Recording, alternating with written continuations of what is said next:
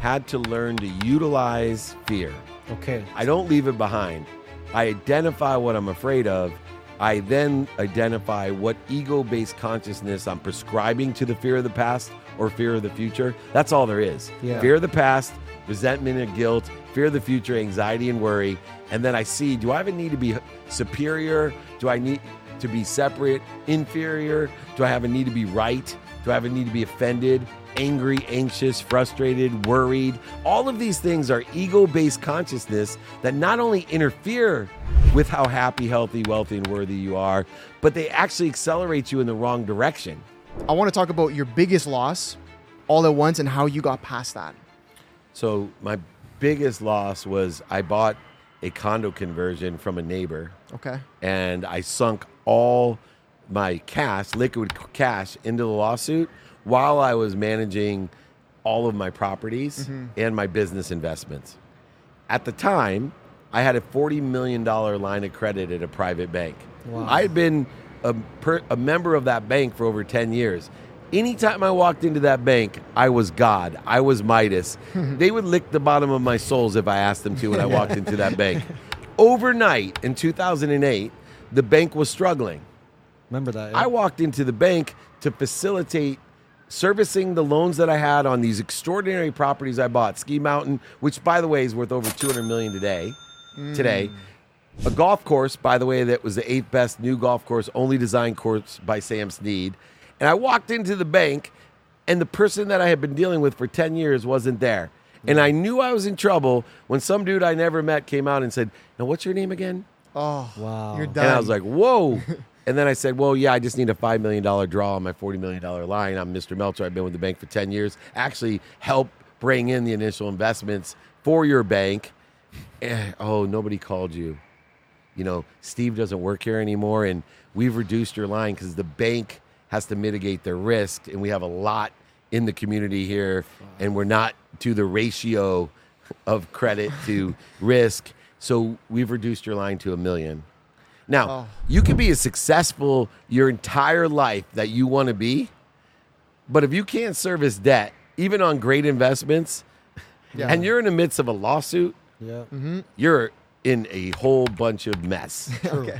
And I still didn't ask for help. Here's the funniest thing is, number one, I wouldn't have been in the situation I got in if I didn't ask a mentor who had been there before for help that already knew these types of things because they'd been there before. But more importantly, when the shit hit the fan, my ego was still involved. Yes. So I was too afraid to ask anyone for help because I'll pull it off. Yeah. I pulled it off all right. I almost lost my life and my wife and everything I owned until my wife, told me, dude, you got to take stock in who you were and what you want to become, because this isn't about money for you. You always have made money. 9 months out of law school, you didn't know anyone, you didn't know anything, and you made $1 million.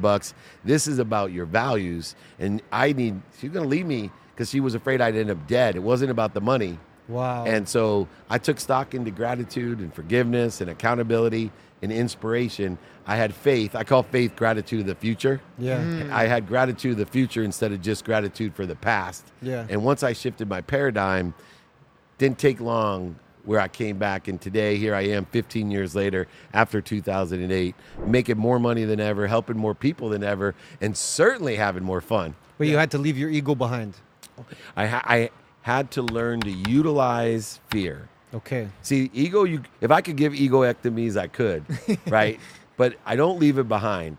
I identify what I'm afraid of.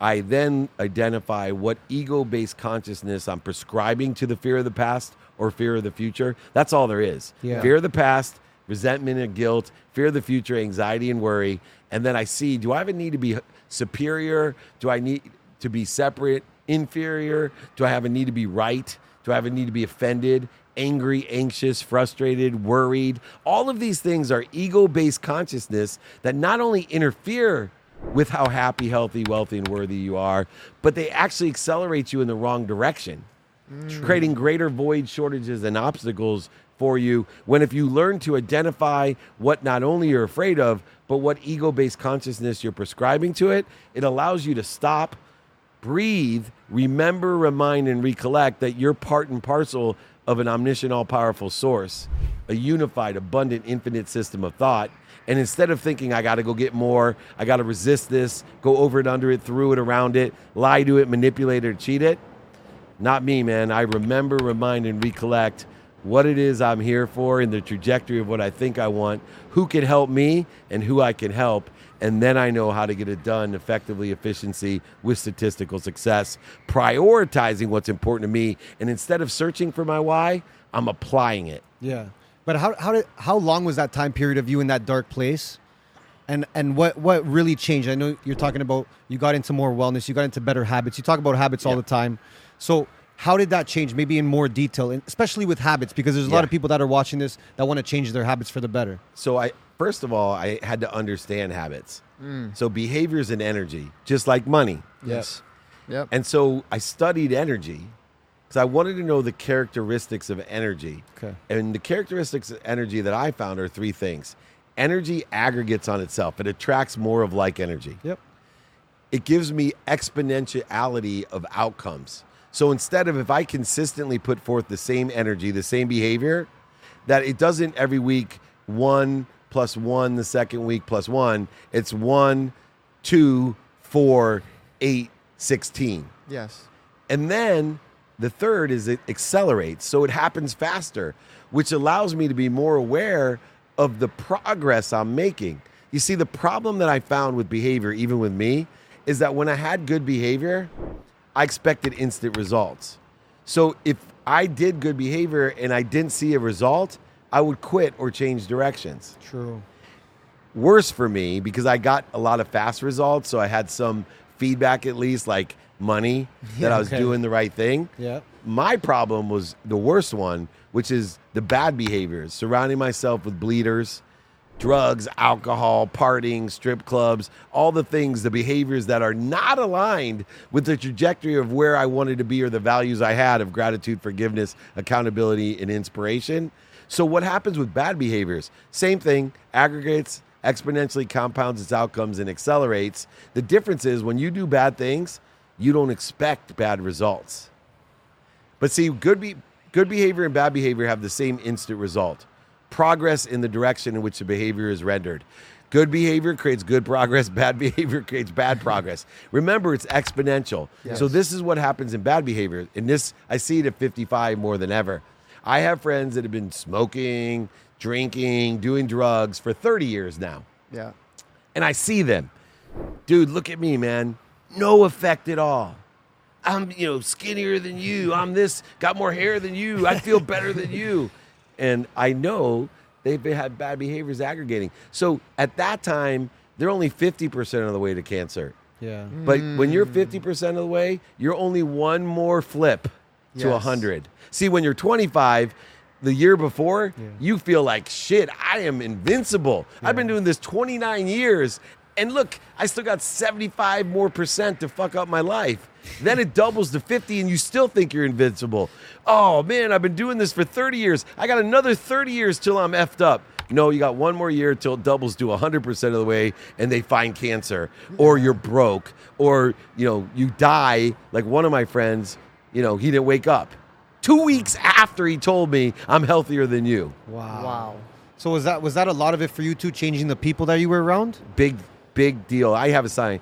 Show me your friends, I'll show you your future. Love that. I surrounded myself with the wrong people and the wrong ideas. I had to fire people from my life. And this is a new, not many people have heard this before because I came up with this. I always talk about the great chain of feeding. Yeah. Right? Feed those that feed you. But there's a new nuance to that I want people to think about. I am very subjective about my chain of feeding by the relativity of the relationship. So my mom, who's 80, bleeds me. You guys, your moms may bleed you too. Yes. But the relative, I lie in front of a bus for my mom and give her my life. me So too. I don't care. Yeah. Yeah. She gets still the same amount of attention. I'm not firing my mom from my life. I'm not letting her fall away. She can bleed away. Yeah. But I used to let people that weren't relative to me, like my mom, that wouldn't lie in front of me in a bus for me, like my mom has her whole life, putting me first, all the things she's given me. And I give them the same exact relativity, and I let them bleed me. And they were like elementary school friends that I was still trying to impress, buying things I don't need to impress people I don't like. Yeah. And I don't know why. I was 50 years old going, look at this dude. Like, he made me feel bad. He still thinks I'm not successful. What he thinks of me is none of my business. I don't care. I will fire that fucker from my life. Excuse my language. That's how you got to do it. I want to ask you, like, obviously, ton of successful businesses, ton of losses, all these things, and the way you speak, it's like fucking magical. I want to know, do you have anybody, are you big on mentors? Are you big on coaches for yourself? Always. Yeah? I've had a sleep coach because it's a third of my life, and I think it's the easiest way I can create Genius, eh? separation. That's fucking amazing. So I have a sleep coach because the easiest way to create, advantages in my life is, look, there's tons of baseball players. So if I had someone coaching me in baseball, what's that going to do for me? Yeah. There's tons of baseball coaches, tons of baseball players. How many people you know that has a sleep coach for 17 years? You're the first one. Exactly. I'm Yeah. maximizing my 8 hours, a third of my life. And that's why I have so much energy. It's for recovery and access. I have this extraordinary sleep coach, but I have all times a minimum of 3 coaches. And the way I pick my mentor, coaches, and teachers are people that can explain things. They're more short time people. I can look at YouTube. Someone can teach me something. Okay. Yeah. Coach, I have someone that's going to bring the best out of me, like a Tim Story, a Saad Guru. Yep. Like these guys are bringing the best out of me. And then mentors are someone who sits in a situation that I want to be in. So I have a real estate mentor right now because there's some really historically repetitive things going on in real estate that if I have someone that's been in real estate for 45 years successfully, that can tell me what it means when there's very little supply but interest rates are high, and with short-term rentals and ADUs and other things, they can just tell me what to do. True. Yeah. Right? Yeah. That's a good mentor to have. Yeah. So I'm always varying the teachers I have and the mentors I have. And then coaches, I don't switch out as much because they're people who bring the best out of me. So the more they know me and the longer they work with me. So I have a sleep coach. Someone that's Amazing. bringing the best out of me when I sleep to recover and access. But I need his number, by the way. Her. Sleep coach. Her. Okay. She's the Okay. MLB sleep coach. Amazing. I want to ask you because, again, I think people are I don't know what it is. People seem to be very reluctant to get coaches. Especially athletes, which kills me. I'm an entrepreneur coach for athletes Yeah. when they're retiring or retired. Yeah. And it's so funny when the resistors like, I don't need no coach. I'm like, oh, so you're a Hall of Famer and had a coach since you were 5 years old. You're now 45 years old in the Hall of Fame, and you're going to start doing business. I'm a Hall of Fame business person. I've lost over $100 million. I know lessons that you will never know, and you don't need a coach anymore? Yeah. But why do you think they're so reluctant? Why do you think people are so reluctant to get coaches? Humility, man. It's an ego thing too sometimes, right? It's humility and fear. Everyone has sucked their ass for so long that they're afraid to say, I don't know. Yeah, true. Like, I was that way. I thought because I was good at sales that I knew everything about business and everything about life. Yeah. That's bullshit. Yeah. True. Like, the one thing I love about Gary, when I first met him, like, I'm well-read. You know, I study every day. Yeah. Right? I've studied Course in Miracles, the Bhagavad Gita. I literally have read any great Covey book, Napoleon Hill, Wayne Dyer. I'm well-read. So I started talking about frequency and vibration to Gary. And he said, oh, I don't know anything about that. Wow. And I'm like, I love you, man. Like, your humility. He's all, but I can get someone that does. You know, that's what I'm looking for. And that's what you don't see a lot of times. Athletes, celebrity, billionaire, millionaire, entertainers. They just don't have the radical humility. Just because you're the world's greatest singer doesn't mean you know anything about anything else. In fact, like the world's greatest doctors are horrible business people. Why? Because they're the world's greatest doctors. That's all they've done. Yeah. Right? Michael Phelps, world's greatest Olympic athlete ever and swimmer. Do you think in what world does he know more about business than I do? Yeah. True. I don't know shit about swimming, and I wouldn't say that I did, but somehow nobody would care if I told you that. True. Fair. What would you say to, let's say, young entrepreneurs out there that maybe don't have access to these coaches that Bullshit. are looking for advice? Is Ask, bullshit? man. Is it It's bullshit? bullshit. Look, I teach people the easiest and fastest way to change your life. The best piece of advice I would give my 18-year-old self, ask for help. Yeah. See, we still live in a zero-sum game when we're young. We think there's winners and losers. Everything's a trade and negotiation and a comparison and a competition. It's not.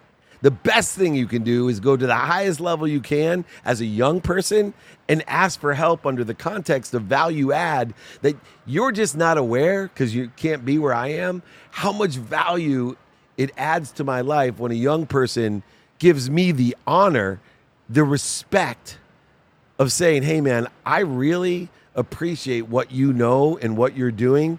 Can you teach me? Yeah. Can you bring the best out of me? Yeah. Can you show me directions to where you are? That's why I have such a big intern program. True. But they wouldn't have internships without asking for help. And what's the worst thing someone could say? Sorry, I don't have time. Yeah. Like the greatest people, the highest level people, the spirits of excellence, they're never going to say no. Yeah. They may say, hey, I don't have enough time. And then you can say what? But do you know anyone that can help me? There you go. And they have surrounded themselves with way more people that can help you than you know. And they're just leading you to the next open door to allow you to accelerate, aggregate, and get exponentiality of outcomes in your life.